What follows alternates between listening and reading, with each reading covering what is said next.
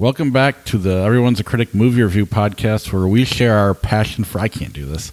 Welcome to Everyone's a Critic movie review podcast. I'm our co-host, Bob Serrell. With me, as always, professional film critic Sean Patrick and Jeff Lassiter. Visit us at everyone'sacriticpodcast.com. We're also at ihatecritics.net or ihatecritics.com as well.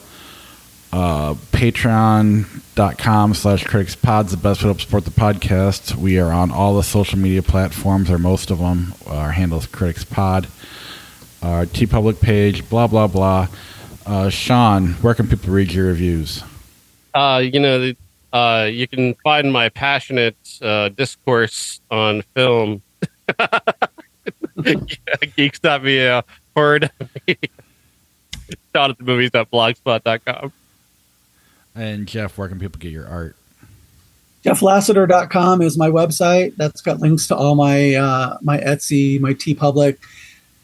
I'm still doing TeePublic because there's no other option at this point. So, yeah, you can get all those links in our show notes, including our social media links, YouTube, etc. I just bought one of Jeff's paintings.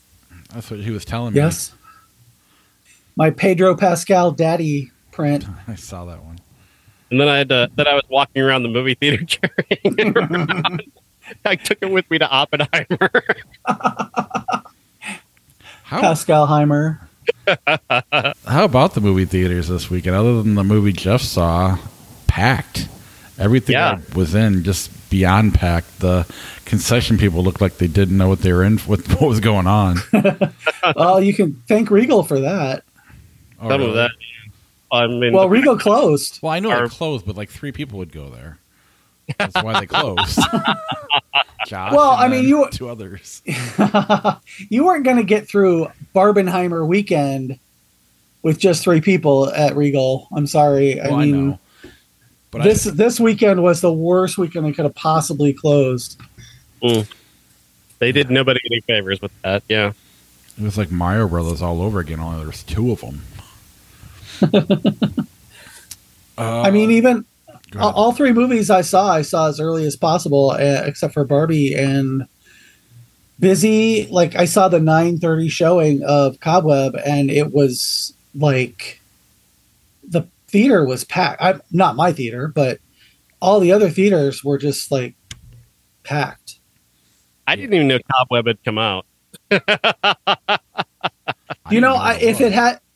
If it had not been for a couple of the horror people that I follow on Twitter, I'm sorry, X, whatever the fuck it's called, on Thursday, I found out it was coming out. And then I was like, oh, that'll never come to our theater. And then when I walked into Barbie on Thursday night, it was like, oh, Cobweb. Huh. I'm not sure, but I think they may have like canceled some of the shows on Sunday, because I saw Oppenheimer in the same theater I saw Cobweb in, and there were no showings for Cobweb until like 3:00. Well, let's start there. Tell us about Cobweb. Cobweb is a story of a young boy who lives in a really dark house and is bullied by kids at school because his parents are so weird. And he hears knocking on the wall, on the other side of his bedroom wall, and he wonders what it is. And so he's trying to sleep, and it scares him, so he runs into his parents' room, and then they're like, no, it's nothing, it's fine. And the next night, he hears his name being called from behind the wall. And his parents, his mother is played by Lizzie Kaplan, who seems to have really taken the Annie Wilkes role to heart that she did in the Stephen King miniseries on Hulu, Castle Rock.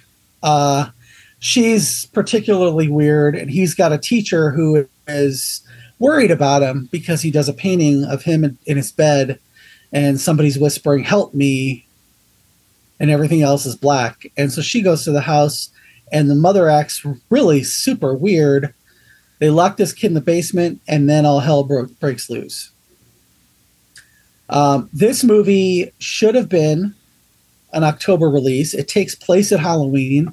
It's genuinely scary, and it's a seemingly very low-budget horror movie, with some pretty menacing characters. The parents, Lizzie Kaplan, and I can't think of his name, but he plays Outlander on or Homelander on The Boys. He's got that really weird mouth. And then when he smiles, it's just he's so disconcerting.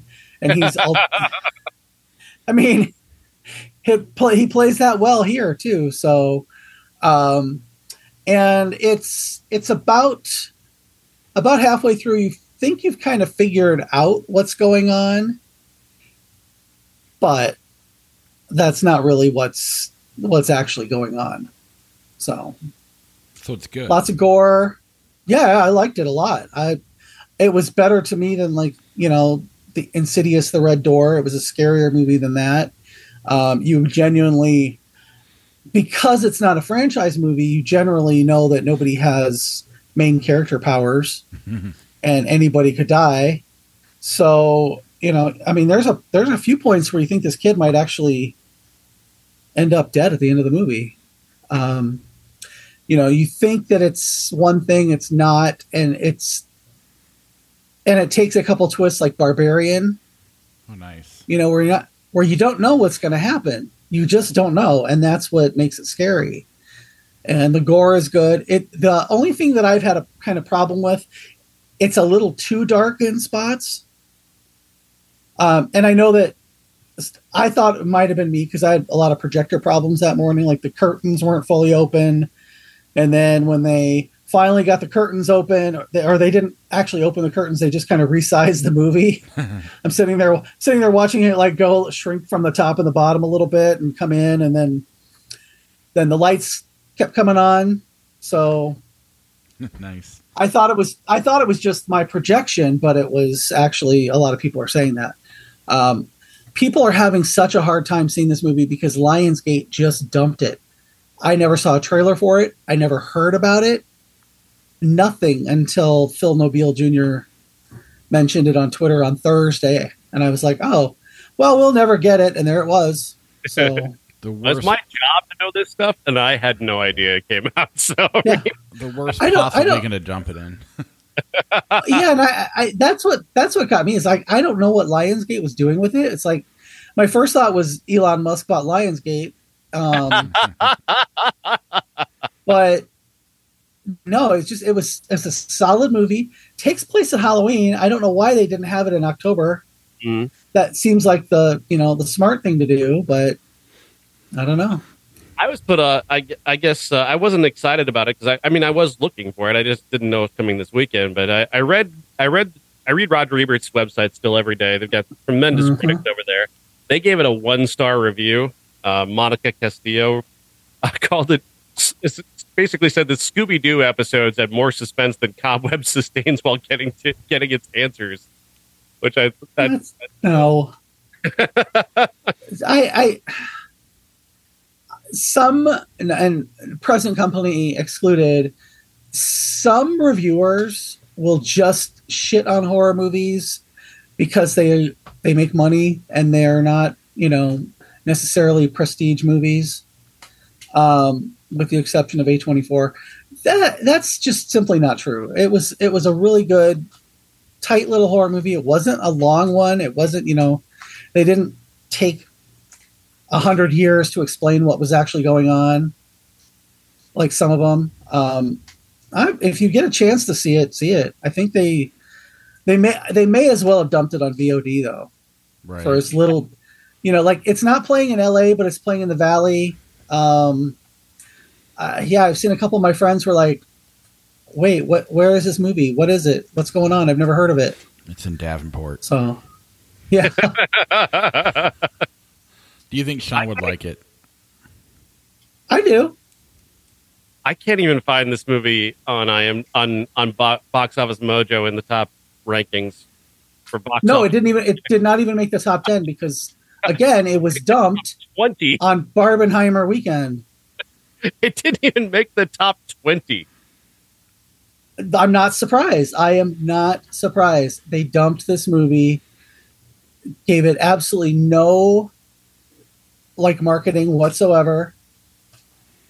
And the release of Terrifier made more money than Cobweb. Yeah.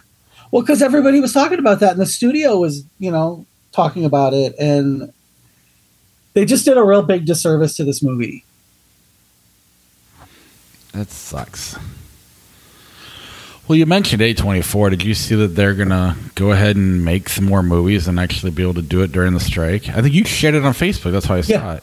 I shared it on our page on Facebook. A24 basically said, okay, we'll abide by the terms of your contract negotiations. And so SAG-AFTRA was like, okay, cool. Well, if anybody wants to make a movie for A24, go for it. So they're still in production.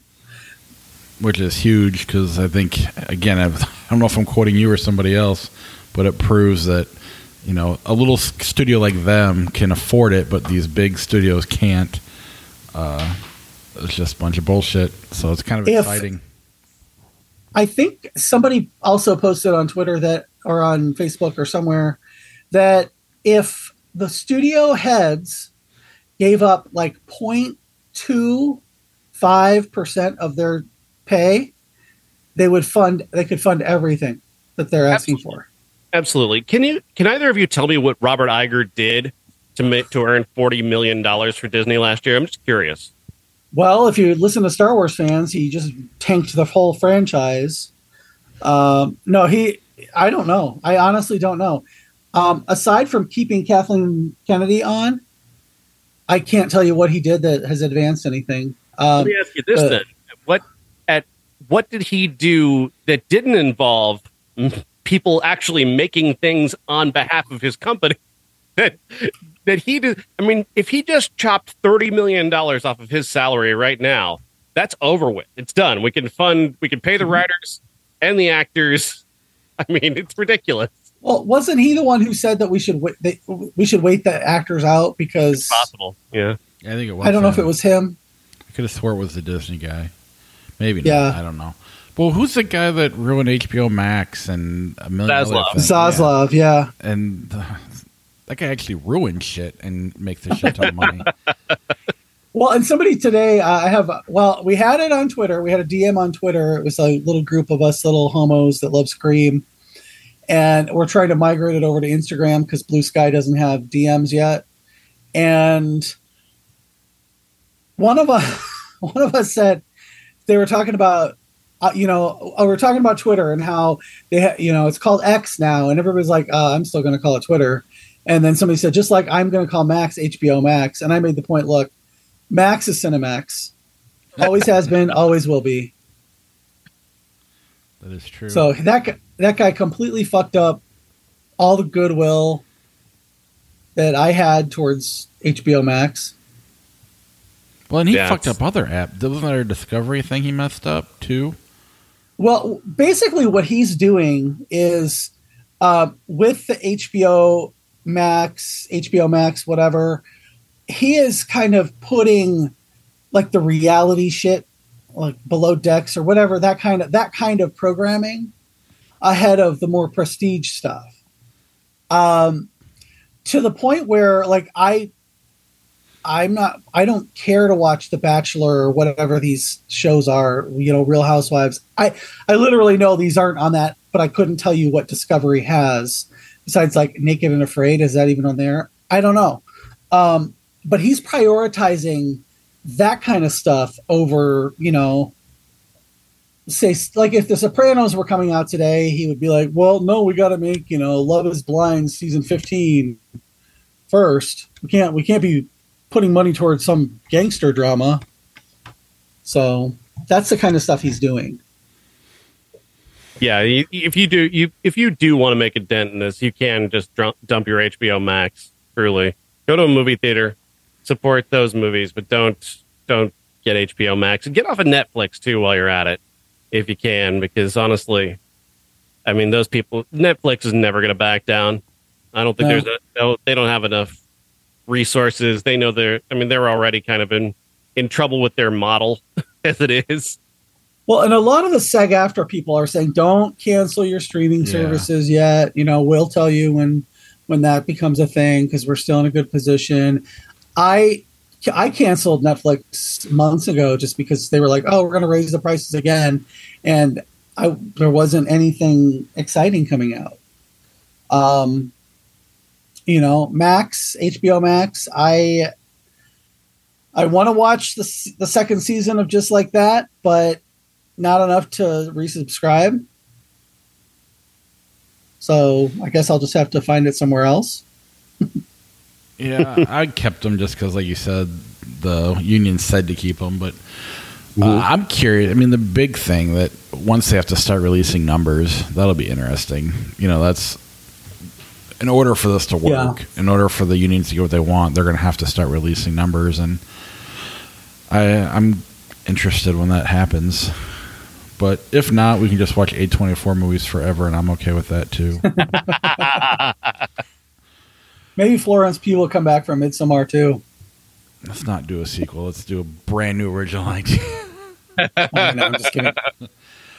Barbie, directed by Greta Gerwig, co-written by her and Noah Baumbach, and starring Greta Gerwig, or starring Margot Robbie. Robbie, that's it, and Ryan Gosling. And Barbie in the real world here, after she starts to experience some weird things happening in Barbie land, where she starts her feet go flat, her shower is cold, she falls off her roof, and she's told by weird Barbie, Kate McKinnon, that someone who's been playing with her in the real world is having a crisis, and if she can solve that crisis, things can go back to normal. But it really isn't that simple. And what we find is that Barbie's kind of going to have an experience, sort of an existential crisis in the real world, trying to figure out who she actually is and what it is that she actually does. And of course, she's also going to find out that the world that she thought she and her fellow Barbies had created really isn't what she thought it was. A really terrific idea, really terrific premise, and really extraordinarily well executed. This movie is hilarious from beginning to end. This cast is extraordinarily funny. I laughed at this movie a lot. But I also was kind of surprisingly moved by it. And I love the idea here. Normally, when you see a childlike character or a naive character go from one world to another world, they end up sort of childlike mind. They didn't do that here necessarily. Margot Robbie's character is more kind of sad and confused, but also kind of excited when she first discovers what real emotion is like, and she cries for the first time. It's both this kind of cathartic experience and also this very curious experience. Like, I kind of like having emotion. It's kind of nice. That is a very unique way to approach a character like this. Because again, the simplified way to play that is just very childlike, and they didn't go that direction. I really like that. That's just one of many really smart choices. Then they have this little sort of mini plot that occurs partway through the movie where one of the other characters starts to take over Barbie Land and cause all kinds of problems. And that's a really fun little mini story that's going on amid all the wonderful character stuff that Margot Robbie is doing. And I mean, just like I said, everybody in this movie is great. The little jokes about Barbie history. I mean, reintroducing everyone to Alan is one of the best inventions of the year. I had no idea what Alan was. I'm so glad I know Alan now. That's great. Michael Cera was awesome. Like I said, this movie is hysterical, and I absolutely loved it. I mean, you mentioned how we talked about Air a few months ago, and the one bad thing about that was they didn't really go hard enough at like some of the things that were wrong with Nike. But here, with Mattel involved, they do not hold back any punches. I loved those jokes. I thought they did a great job of, I don't know, just making fun of themselves. And I loved how basically Margot Robbie set everybody up to come in and steal the scene. Kate McKinnon stole the scene. Ryan Gosling stole every scene. Michael Cera, whoever the supporting actor was, got to come in and own that scene, and all because of the way Margot Robbie navigated throughout the whole movie. And Greta Gerwig's writing, and I think Noah Baumbach was involved as well. I was surprised at how much fun I had with this. So what you just said made me think of something that I thought of Thursday night. Is the reason that I think Margot Robbie lets everybody play around her is she's us, right, playing with that Barbie. When we play with a Barbie or an action figure or someone, we put all of our experience onto that, And she knows that people have enough life experience and can relate to playing with a toy like that, that we're interacting as us through her with all the other characters. It was like the polar opposite of Oppenheimer, but still equally as genius in its own way.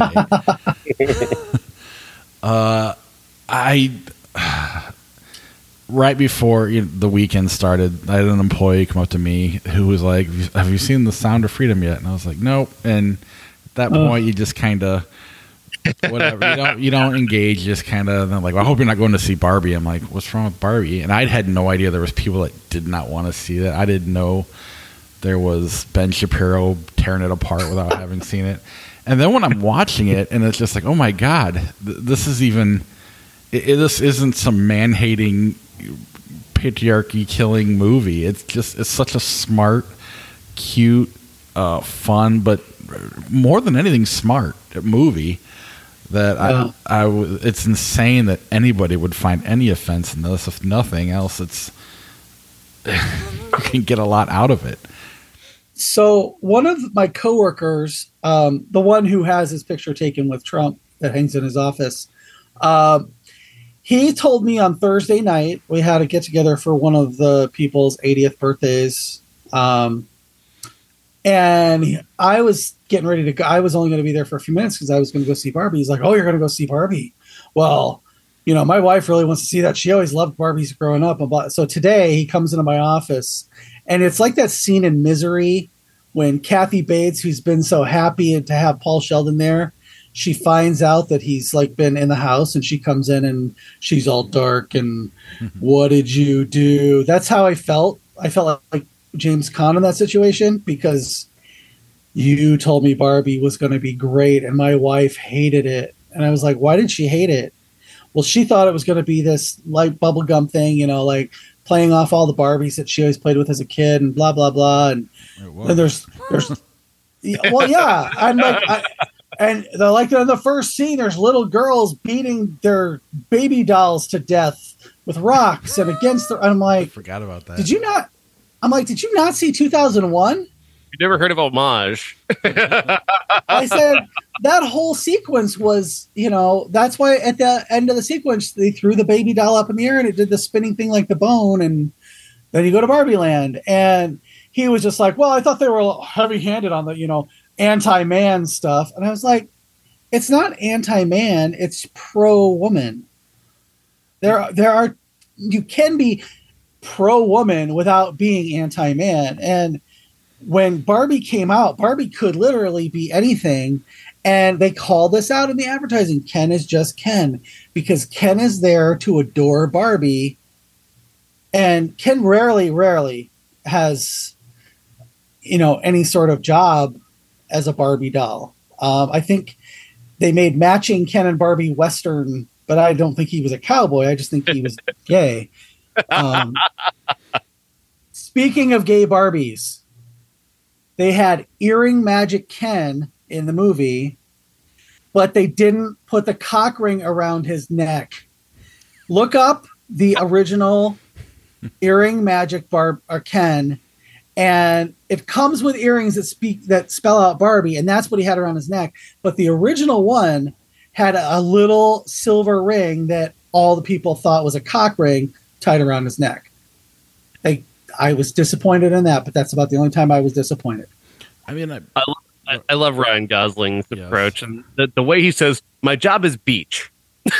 Yeah, it's with such conviction. I'll beat you off. Yeah, I was. Nobody's beaching anybody else off. I mean, I was waiting for the liberal propaganda that everybody was talking about. And I really don't think it's there. Like, not even. You really have to go look for it and apply that yourself. Women having agency is liberal propaganda. Don't you watch the Duggars? But they could have gone a lot harder with that if they really wanted to. And absolutely. I think they were very fair with the way they presented that. If you say patriarchy in a movie, you're automatically woke. But again, they could have gone harder on that too, and they kind of did it in a more realistic way and mean, there was plenty for men to get out of that movie, as far as I'm concerned. Absolutely. Yeah, and Go ahead, Sean. I was just like America Ferrera's performance was incredible. She is the woman in the real world who's been kind of playing with Barbie, dreaming about how her and her daughter don't connect anymore because her daughter's in those teenage years where they're trying to separate from the parent a little bit. And she's been playing around with Barbie and sketching her, and that's where the existential crisis comes in. And then she gets this big speech late in the movie that is actually pivotal to the plot. And one of the things that it kind of struck me was this is a great idea to actually have men watch this movie, because you can learn a lot about empathizing with women and understanding the things that women are going through, as opposed to just sort of making up in your mind what you think women are going through, which is what so many men make the mistake of doing. But they really do that without hating on men. I mean, I do not find any male hate in this movie at all. Not that it's not warranted, but but what gets me about it is like I had two guys who are maybe like early to mid 20s sitting next to me, and they laughed throughout. They thought it was hilarious. I don't know if they were gay or straight. I think the one closest to me might have been gay, but I think the one next to him was definitely straight. But they kept talking about like when Ken had all the horses everywhere, and the one goes, "Oh my God, it's you," and it's like, but they were laughing about it, and that's the thing that kind of gives me a little bit of hope, is that okay, yes, there are some people that hate on it because they heard on Fox News or Newsmax or one of those places that it was woke, and they don't understand woke. They just think everything they don't like is woke. I think that all of the guys, with the exception of my coworker that went to see it, that I've talked to, loved it. I know one person who went 5 times with 4 or 5 different people, just because they want to see it. He's like, I would absolutely see it again. I will see it again. Oh, absolutely. I mean, in the end of the day, Greta Gerwig's the MVP with this thing. She is such a fucking talented writer and director. I'm sure other people could have done it too, but with her voice in this, she's so good at telling these kinds of stories. And I don't know. I can't say enough about her. She really was the MVP of this. Not that anybody wasn't good. Everybody was phenomenal, but Greta Gerwig really stood out for me. Yeah, and the people forget just this is also a really great looking movie. It's the production design is phenomenal. The costumes are incredible, and then you've got a very smart script. You've got Helen Mirren's voiceover is one of the funniest performances in the movie. I mean, it's terrific. Every little side, and then you've got this wonderful Rhea Perlman performance where she's playing the woman who created Barbie. That is fantastic. And we're going to go into spoilers very briefly here, just for the ending, because I do need to talk about this ending. I love the ending of this movie. I love it. I thought it was such a terrifically smart, funny swerve to set it up as they did. So the film ends on Barbie, and she's seemingly like Barbie is now living in the real world, and she's got a new family with America Ferrera and her daughter, and you think she's going on a job interview, and no, she's going to the gynecologist, and then they're then forced to think about Barbie and the gynecologist and what that means. And the thing about that is, what makes that so incredible is that young women and really young boys have actually often had this conversation about Barbie genitalia for decades, and for them to openly acknowledge that and open that conversation for people that they had when they were like 12 or 13 years old, that is such a funny way to end this movie. I love that. 2 things. My favorite tweet about this movie and about Ben Shapiro was that somebody, I can't remember who, said they finally made a movie about tiny people with no genitalia, and even they don't like it, and then just posted a picture of Ben Shapiro standing in front of the Barbie scene. And Helen Mirren's line when Margot Robbie is crying and talking about how hard it is to be a Barbie. And she goes, note to the producers, it's probably not an intelligent move to have Margot Robbie talking about how hard it is to be beautiful or something. And I gotta say, I was reminded of something there was a conversation on how did this get made when they were talking about the movie Mannequin 2 on the Move, and they were talking about the concept of Barbie came up, and Paul Scheer asked the question, where does the butt start? And ever since then, I've been just kind of lost in that question, and it always comes up anytime I think of Barbie now. Where does the butt start? And I mean, if you had obviously, I don't know how you do it without this being with Barbie in it, but just the fact that it's a Greta Gerwig movie, if it didn't have the IP of Barbie, we'd probably be talking about this as one of the better movies of the year, if not best movies of the year at the end of the year. And because it's Barbie, we probably won't, but we should. I mean, it really is that good. It's warrants repeat viewing. Everybody should see it. It does bum me out that people have the nerve to sit and say it's liberal propaganda or whatever that bullshit is, because I think people would like it if they give it a chance. And they might learn something about themselves that has nothing to do with your political beliefs. But I mean, you know what though? These people are going to come out against whatever is popular, because if it's popular, that means that most people like it, and if most people like it, well, they probably weren't voting for him. And I, you know what? I can tell you one thing: a hater is going to watch that movie. They're just not going to tell their friends about it, or they're going to take their friends and they're just not going to talk about it on the internet or whatever. But they're all going to go see. You don't get to $180 million the first weekend, which is better than any other director this year. Mm-hmm. You don't get that high without all these people who say they aren't going to watch it, watching it. Do you guys remember when they announced that Greta Gerwig was going to direct a Barbie movie, and everybody was like, "Oh my God, no, Greta, don't do it!" Do you guys remember that? No, I didn't even know. I think that was a reasonable.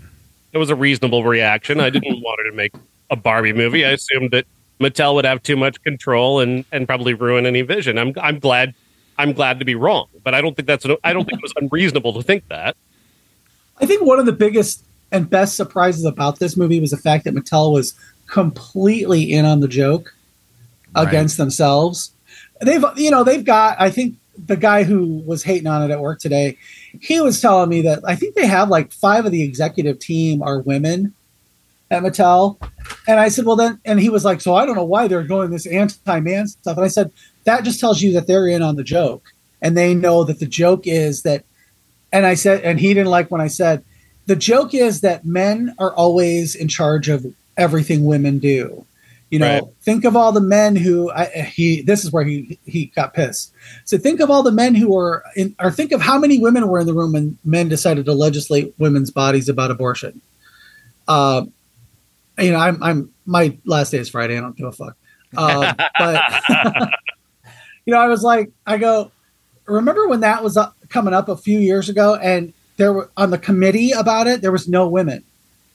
Well, I said that was the joke, is that these men are the ones who are making, all the decisions about how Barbie lives. But I will say this, they were making the right decisions. Right. Mm-hmm. Go ahead, Jeff. Sorry. They knew that, but they just thought that, we got to get Barbie back in the plastic, and, she's going through this stuff, and we'll get her back there and everything will be fine, which it wouldn't have been. Even if they hadn't gotten there and Ken had taken over everything. They were actually not against Barbie. They loved Barbie as a concept even. So that was even a little more refreshing for me to know that Mattel is in on the joke, but the executives in the movie didn't want to screw up Barbie. Right. I think there's also kind of a subtle nod to that Victoria's Secret song as well, because that's another piece of clever material. There's the song about Victoria's Secret. He was made up by a dude. That's Victoria's Secret. They're owned by a guy who makes underwear for women. That's kind of the kind of a similar joke, and I think that's also kind of in there as well. But like Jeff said, the way they handled it, because like he said, they weren't wrong. They wanted to do the right thing, but you threw it through the eyes of Will Ferrell, which then adds a little comedy and lightens it up a little bit. I just thought it was completely brilliant. This is a perfect movie. I mean, there's nothing wrong with this movie. Well, and think about the fact that Will Ferrell played Elf, who another fish out of water story. So that adds another layer to the, you know. Yeah. I loved this. I want to see it again in the theater. I might just go to one movie next weekend and then see Barbie again. I don't know. It's fantastic. Everybody should go. My favorite movie of the weekend. Really? I mean, I definitely think if you're just a casual moviegoer, this is an event movie that's worth going. And it still will be an event next weekend too. Yeah, probably for the next few weekends. So it's worth taking your kids out to see this one. All right. And that by no means means that I do not like the other two, because I thought they were both really, really well done. But I had the best time at Barbie. Oppenheimer, directed by Christopher Nolan. Wait. We are in the Midwest. You have to call it Oppenheimer. Oppenheimer. No. Oppenheimer. We're not in Minnesota.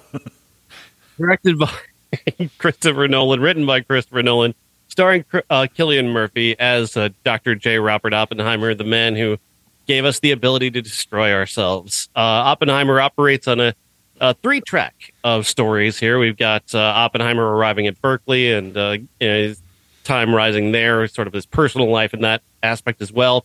You've got this shift in time and in color to black and white, where we have Robert Downey Jr.'s character, Major Strauss, who's going through a confirmation in front of Congress to become the Commerce Secretary under Eisenhower. That's set sort of in the future. And then, of course, you've got their time at Los Alamos, where where Oppenheimer is helping to build the bomb. These 3 tracks of stories all do play into each other brilliantly, each commenting on the other, each enlivening the other to give you a full picture of who Robert Oppenheimer was. And I think this movie is the key. It is the Rosetta Stone of the last 70 to 100 years of American political thought and process. Everything that's happened to us has happened from that flashpoint of creating the bomb and dropping the bomb. And this movie captures that in such subtle fashion by never mentioning how key it is, by never commenting directly on it, but by presenting all of these aspects about Oppenheimer's story and how essentially, the Cold War, the arms race, it turned us into this skittish, constantly suspicious, nervous country that is constantly on edge. And we're constantly on edge because they put us on edge some, 75 years ago. It's really fascinating in that way, but it's also fascinating just as a story itself, because you've got this story unfolding in front of Congress with Robert Downey Jr., who's delivering this incredible performance, arguably the best performance of his career, like right up there with what he did in Zodiac, like just some of the best work he's ever done. Slowly revealing this character who is like essentially the Salieri to Oppenheimer's Mozart, the guy who wishes he had that history and that respect that Oppenheimer has and could never have it.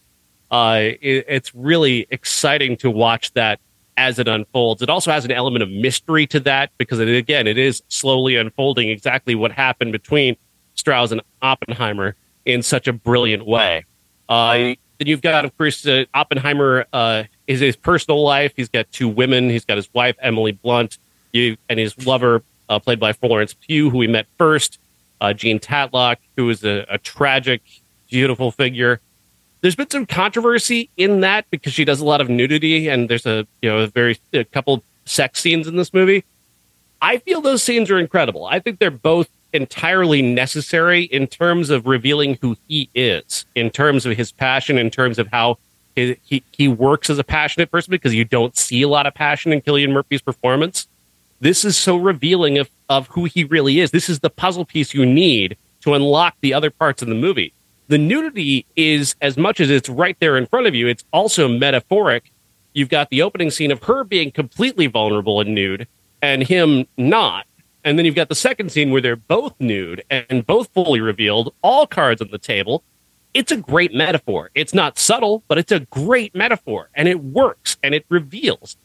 Again, it's so many great things in this movie. Operating, in the background of this is Edward Teller, who is the actual guy on whom much of Doctor Strangelove, which we'll talk about later, is based on. It's Edward Teller. And there he is, kind of bubbling under in the background, who he is actually the one who's going to go on and do far more evil based off of what Oppenheimer helped put into motion. Teller's the one who goes on to actually create the H-bomb, and then Star Wars. He's responsible for Star Wars, the Reagan thing. Like, he goes on to cause the Cold War to go on as long as it does. I mean, there's so many incredible things in this movie. I absolutely adore this film. It's the best movie Christopher Nolan's ever made by far. Cillian Murphy is probably going to win an Oscar. Robert Downey Jr. is probably going to win an Oscar. Florence Pugh and Emily Blunt will probably get nominated. I don't know. This was phenomenal. I've always, I've not been a huge Christopher Nolan fan in the past. On a technical level, I think he's one of the best. I always had a problem with the storytelling, but here that's not an issue at all.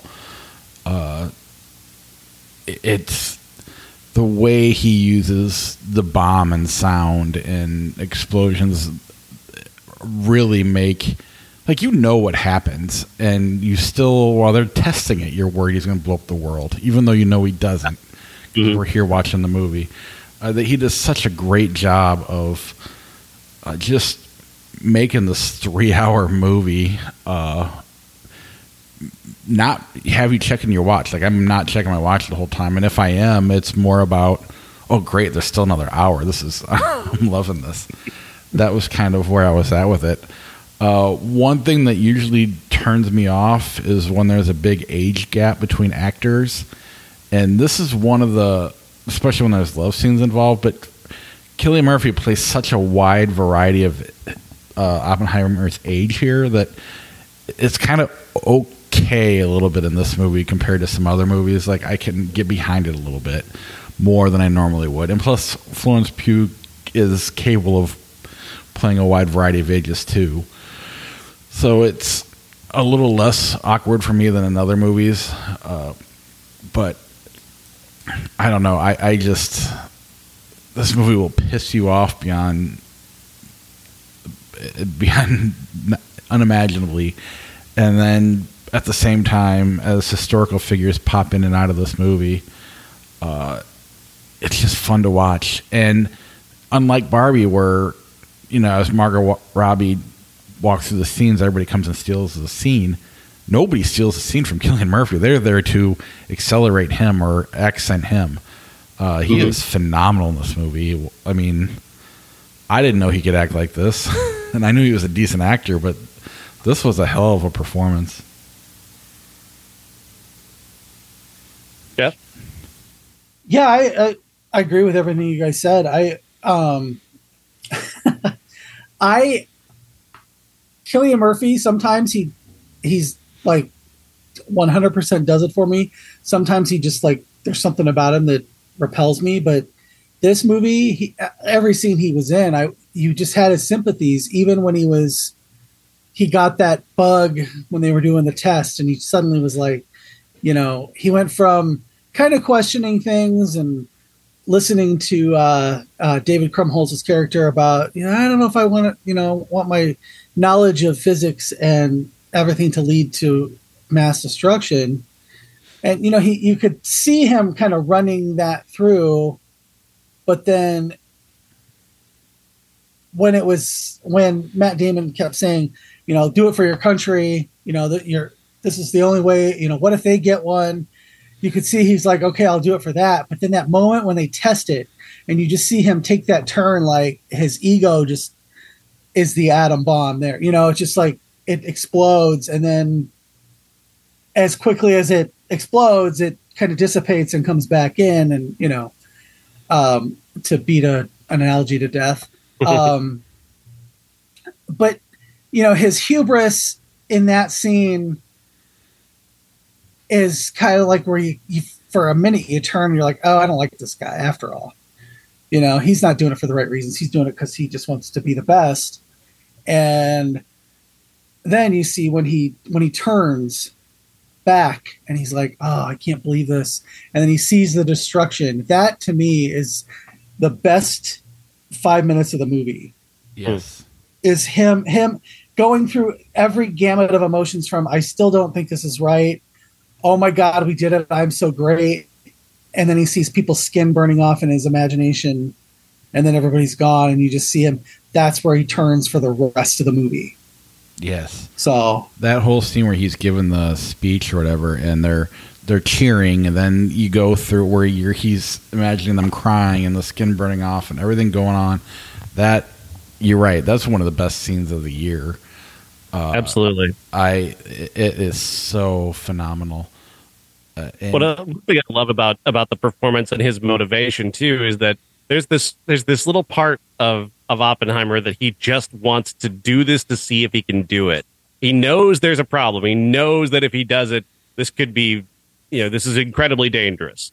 But there's that part of him he can't deny that he just wants to see if he's capable of it. And that part is sort of gets him over a lot of humps when it comes to the moral and philosophical debates that he ends up getting into eventually. And then, of course, afterwards, he becomes this, an advocate for arms treaties. And again, there's another phenomenal scene where they're talking about where they're going to drop it. And that scene where they're going to put the bombs, when they decide on Nagasaki and Hiroshima, one of the characters, a member of the Tribunet's cabinet, says, well, I don't want to drop it on Kyoto. My wife and I vacationed there, and it was really lovely. I mean, that is one of the ugliest and most horrific things I've ever heard a character in a movie say. You're going to kill hundreds of thousands of people, but not there because you vacationed there one time. And there are 4 or 5 scenes like that in this movie. Yeah. The Truman meeting where he's, oh my God, it just makes you hate people. I need Gary Oldman though to play Stalin in the movie now. That way we can the Gary Oldman, the true Trinity. He can make a Eddie Murphy style movie where he plays Churchill, Truman, and Stalin. But that's another point is, like, everybody in this movie is more famous than Cillian Murphy, and they're like A-list famous. And they don't come off that way. You're not distracted. Probably the most would be Matt Damon, I guess. But even that, it's brief and you move on. You're really not distracted by any movie stars in this. The story and everything with it plays out so well that, I don't know. I love the scene at the end too with Albert Einstein. That was a great scene too. Conti, fantastic. The really thing that hit home to me though is just what it all comes down to is that we have human beings making these decisions based upon ego, based upon their gut instinct, and one of the things that came about over the past 70 years is that idea of gut instinct and making that decision based on what you think is right as opposed to what the experts say. You've got experts telling you, like, we should probably be doing an arms treaty now, just, to get everybody to not do this. And then, of course, they go, no, we think détente's better. We think everybody having the weapon and deciding not to kill each other, that's a better way to do it. No, it's not. We could have ended the Cold War in 1951. We could have ended the Cold War with the arms treaty. Eisenhower wanted to do it when he was president, and no. Edward Teller, actually the guy who killed it. Yeah, everybody in this movie, it's not even, they're making the decisions based on maintaining their power, The whole point of Robert Downey Jr.'s, the Strauss's story, is about him maintaining his power or gaining power. And that's what all these guys do and have been for the last forever. And it's just so sickening. Like Sean mentioned, those scenes, you almost want to throw up or laugh. It's so crazy the things they say, but I believe every word of it. Yeah, you've got Strauss basically making decisions based on his ego throughout. I mean, when we're talking about when they start talking about the arms treaty or about where they drop the bomb, where they're talking about all those things about developing the H bomb.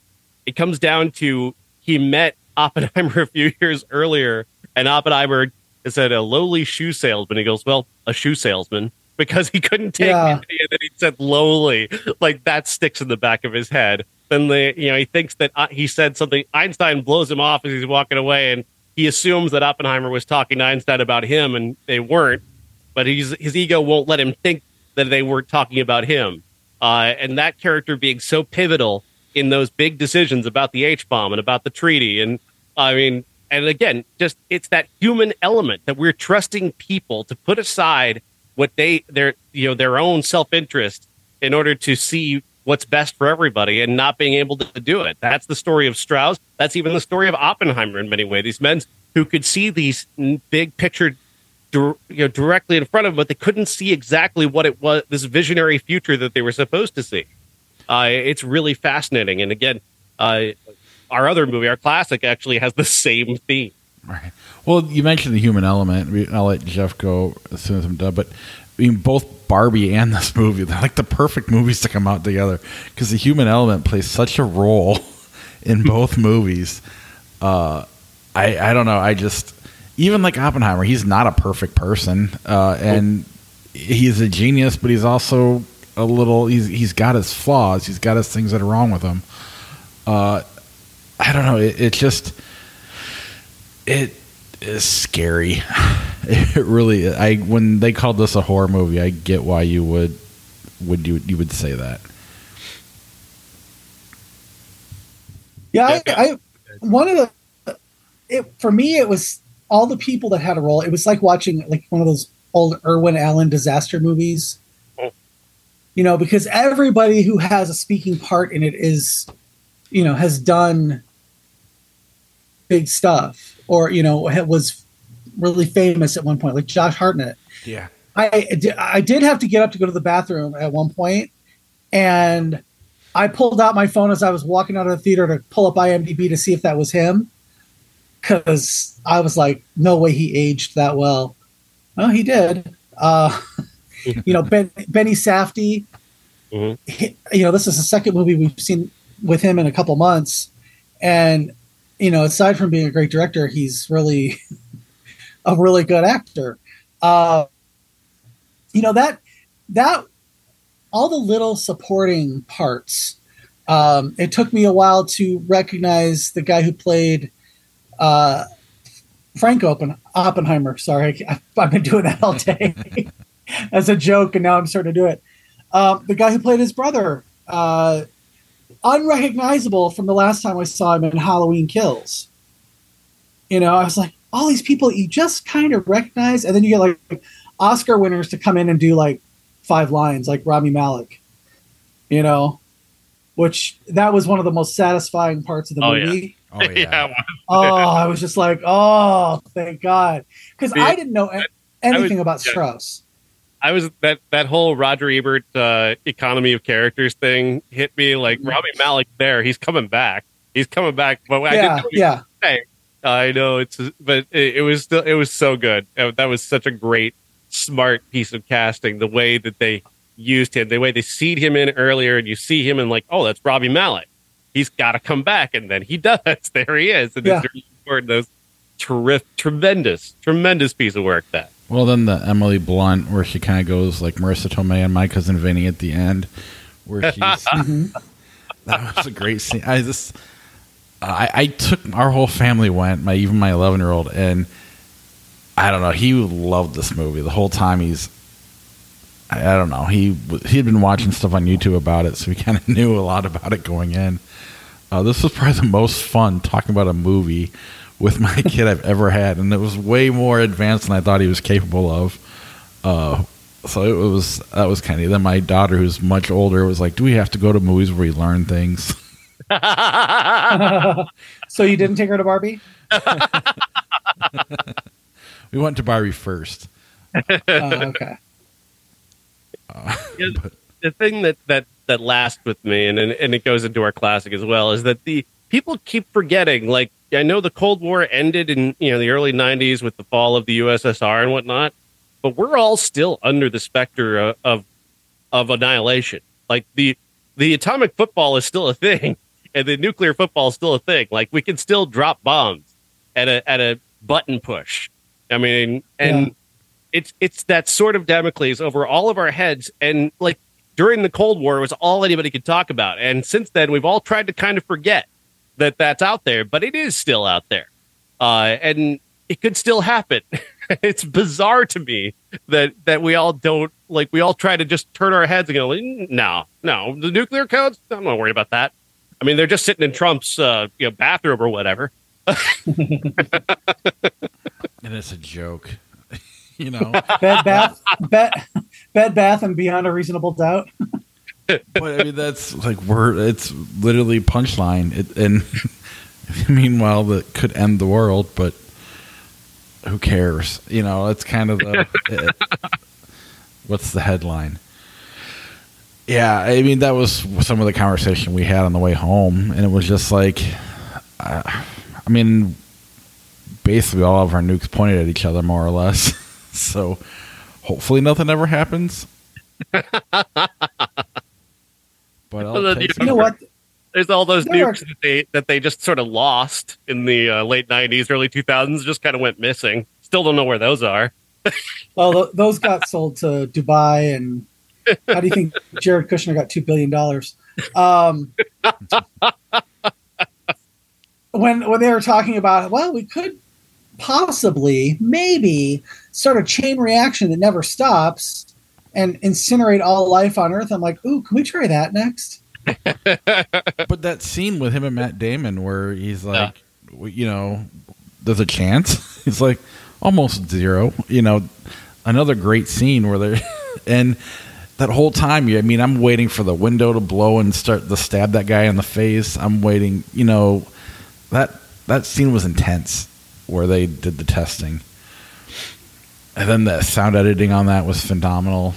The whole thing. If there's one thing, I get, and there probably just wasn't time for it, but there were two guys that died on the Manhattan Project putting that bomb together, and they don't mention that. They died from radiation poisoning while they were trying to build the bomb. I would have at least liked a reference to that, but I understand why they didn't. Yeah. Anything else on Oppenheimer before we move on to our classic? I don't really know what... I mean, there's a lot of people saying something about they should have shown, the Japanese side, showing the reaction at Hiroshima and whatnot. And it's like, this is about, Oppenheimer and his perspective, and he actually didn't, he wasn't like watching this happen. He was actually hearing about it happening on the radio, which is really what happened. They didn't tell him when they were dropping it. He just knew where they were going to drop it. So that was, I don't know. I find that just people seem to be looking for something to be upset about. That seems to happen a lot. There was somebody who was saying one of the dumbest discourses I saw on Twitter was like, I was hoping that this movie would lead us to a new generation of kids wanting to be physicists.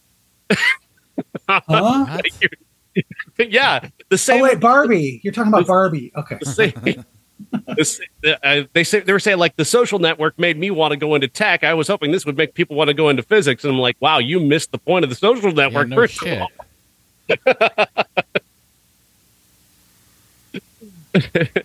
Jesus. I'm hoping this will make a generation of people not want to create things that can destroy all of humanity. That'd be a good way to be inspired. Mm-hmm. I mean, at the end of the day, this is a very human movie about people who have way too much power and how pedestrian they truly are. Even the geniuses, we're not that far apart, and they're just people. It's fucked up. It's just weird and scary and but fascinating at the same time.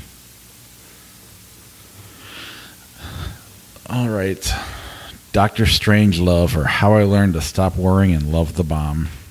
Yes, directed by Stanley Kubrick, 1964, co-written by Terry Southern and Stanley Kubrick. And this movie is like just the perfect companion to Oppenheimer, because it's basically what Kubrick did in 1964 was basically like what Oliver Stone tried to do with W. He actually took what was happening in the moment and shoved it right in your face. Now, obviously, W didn't succeed in doing that. They just completely failed. But in terms of timeliness, this happened in the midst of our whole, the Cold War thing that's taking place. And Kubrick takes the absolute worst case scenario of what could happen with a nuclear bomb and goes, here, take a look. If one guy loses his fucking mind, we could all fucking die. And I'm not kidding. And it's like a lot. It's hardcore satire. Like, there's a lot of very funny things about this movie, and a lot of it is intended to be just darkly comic, but it's also like, hey, no, this is realistic. One fucking moron who thinks that the Russians are after our precious bodily fluids can just go, I'm going to bomb Russia and end the world to save us all. And that was a realistic possibility that really everybody was trying their best to ignore. And that's what makes this movie so fucking incredible. And it comes back again to that human element, trusting human beings to be in charge of something that could destroy the entire world is the dumbest thing we've ever done in human history. Giving ourselves the ability to just blow up the planet, just eliminate all of humanity, is a very stupid decision. And this movie is the thesis statement on that idea. Just absolutely brilliant. I mean, you've got, and of course the general's name, the unsubtle bit of satire, Jack T. Ripper. Brilliant. Mm-hmm. The president, Merkin Muffley. I mean, come on. He's a fake and a pussy. General Turgensen. I mean, come on. Just fucking genius. Just genius throughout. But then you've got these multiple tracks of story going on. You've got him and you've got Ripper and Mandrake on the base. You've got the war room, and then you've got the plane. And there are no jokes in the plane. You've got Slim Pickens there, and he's kind of an odd character, but there are really no jokes on the bomber, because he wants you to see what these guys are about to do is quite serious, and they're capable of doing it, and they're going to end up doing it. The jokes are everywhere else, especially in the war room, which has a number of very funny, stupid things where you're watching the supposed leaders of the free world make complete asses of themselves at the worst possible moment. And I can't help but think of how many war rooms have actually happened that have been this stupid. I mean, if you think about it. Well, there's the Bush years. But I mean, take a movie like Spinal Tap, and every rock band has their Spinal Tap moment. But it's just rock bands. None of it matters. They don't have nuclear weapons. It's the same thing. This stuff probably happens in real life. Lines like "there's no fighting in the war room." It's the stupidest, funniest thing, but at the same time, it's like, but they're the ones controlling the world, and it's so. I don't know. This is a genius movie. It's one of my favorites of all time. This one even pops up as one of my favorite Kubrick ones. Like, I love all of his movies, but this one often makes its way to the top of my list. That moves around with Kubrick, but I love watching this movie. It's so watchable, but it's just so good. Jeff, you saw it for the first time, didn't you? Yeah, I did. My very favorite part of it was the fact that Slim Pickens came in and did his role last and played. They didn't tell him it was a comedy. They only gave him his sides. Mm-hmm. So he played it completely straight. So even though he's one of the funnier characters in the movie, it's just because he's talking like Slim Pickens and he wasn't doing an act. Mm-hmm. And, and I think it was James Earl Jones who said that he asked somebody, because Slim Pickens was just talking the way Slim Pickens does, offset. And he's like, why is he just in character or what? And somebody said, no, that's just how he talks in real life. So No, I thought it was good. I was when I was like, oh, I hope we're recording tomorrow night because I think it's like a 3-hour movie, isn't it? Sorry. No, it's like an hour and a half. No. I thought it was like, I thought it was 3 hours. It was an hour and a half. I was like, oh, all right, cool. But no, I've never seen it. I wasn't quite sure what to expect. I knew that Peter Sellers played multiple roles in it. I was surprised to see that he played the very first person on, like right there. I'd never seen anything with Sterling Hayden except for 9 to 5 when he was really old. So that was kind of cool. And he reminds me of somebody so much that I can't quite put my finger on it. Anyway, no, it didn't seem like a Kubrick film to me from what the ones that I watch anyway. So that was a nice surprise. Well, that's the thing with Kubrick is it's so all of his movies. Once you start to see a lot of them, they're all so vastly different. Yeah. Yeah. Oh, very true. I mean, yeah, I love that this is a movie and kind of throws an interesting light on 2001. It kind of makes you wonder if Kubrick was actually planning on leaving the planet. Like, let me make an experiment to see if we can figure a way to get out of here. Oh my! That scene though at the end with Dr. Strangelove talking about the mines, and if we go into the mines, we could possibly live out the whole 9. We could possibly rebuild humanity underground for 90 years, and there of course should be 10 women for every man.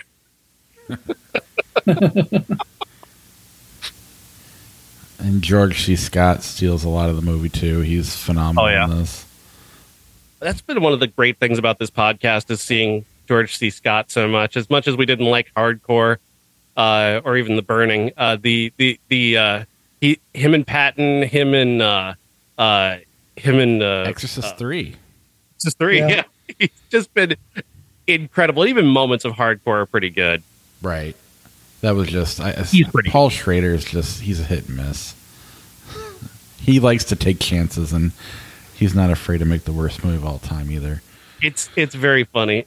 He's incredible. The moments that he has where he's almost kind of proud of General Ripper for taking the initiative that he does. He actually catch himself and kind of dial back. Oh, well, no. I mean, this is not a good thing, of course, but I'm pretty proud of it. It's great that he can do this. But these aren't imaginary characters. These are just heightened real life characters. That's what's so frustrating about it. It's a horror movie in that way. Like I said, I do believe they based this off of Kubrick and Southern thinking about the absolute worst case scenario when it comes to the possibility of how nukes could get dropped. I think they were legitimately considering the worst case scenario. And this indeed was that worst case scenario, because I believe that everything in this movie is absolutely based in a certain part of reality of how the chain of command works. And chain of command is actually, I mentioned this in my review, it's the perfect analogy for this, because a chain is only as good as its weakest link. And well, Sterling Hayden's General Ripper is that weakest link that breaks this chain of command in our nuclear weapons and ends up dropping the bomb. It's fantastic that way. It's such a brilliant film, and it's just so subtle in that way, even as so much of the humor isn't subtle. Yeah, exactly. Anything else on Dr. Strangelove before we move on? I did write about it. I've got a review of that. Barbie and Oppenheimer all up on geeks.media and on Twitter at Podcast Sean, so you can read as well as have heard us talk about it. It's definitely a good week to see movies for me.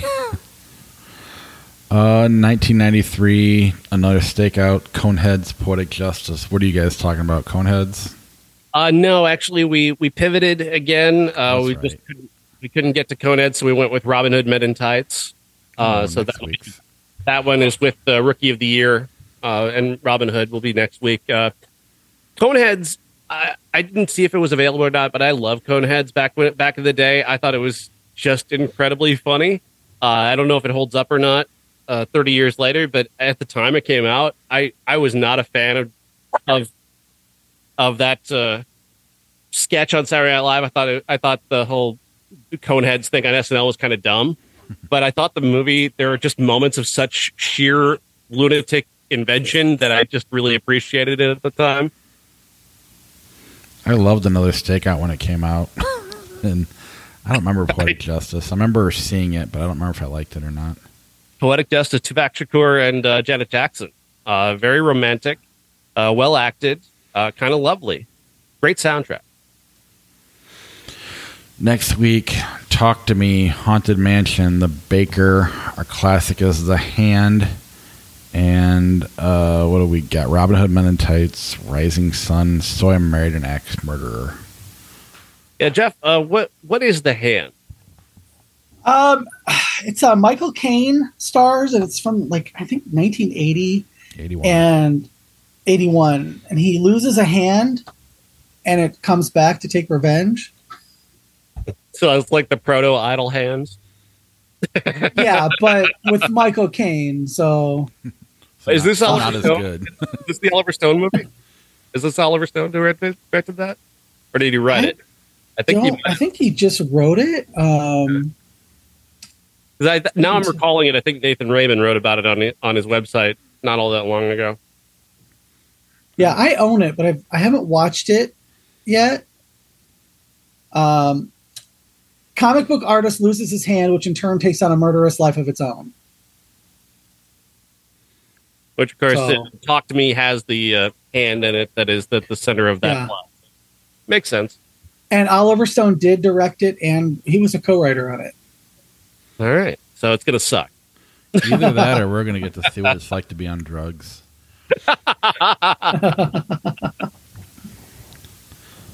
All right. Do we want to run Dr. Strangelove through Flickchart, or do you guys need to get going? Yeah, let's go. Let's do that. And then we'll crash it. We'll call it.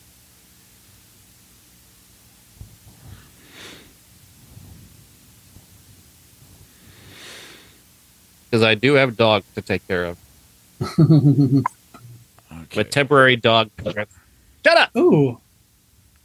And The Hand also has Mara Hopel, who played young Christina in Mommy Dearest the year before. You guys go ahead without me. I'll be right back. All right. Hopefully the internet lets me pull these movies up.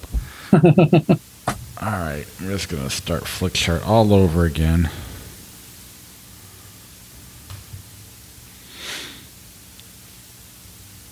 Doctor Strange Love.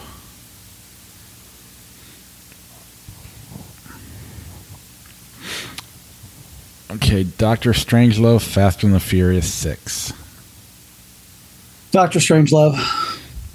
Agreed. Oh, I'm not sharing my screen, all right, am I? No. Sorry. There we go. Doctor Strangelove, the Brady Bunch movie. Oh, I love the Brady Bunch movie. I understand. Yeah, the Brady Bunch movie, just for sure, Jan. We can flip for it.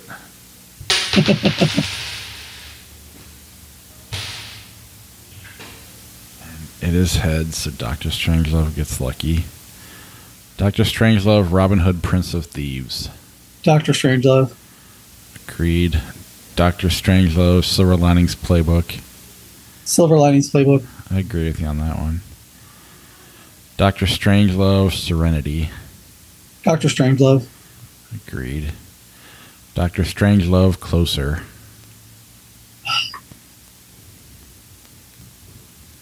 Closer. I'll flip again. I do like Closer, but I like Doctor Strangelove a little bit better. But you win this one. Doctor Strangelove, The Bourne Ultimatum. Doctor Strangelove. Agreed. Doctor Strangelove, American Graffiti. Ooh, I love American Graffiti. Doctor Strangelove.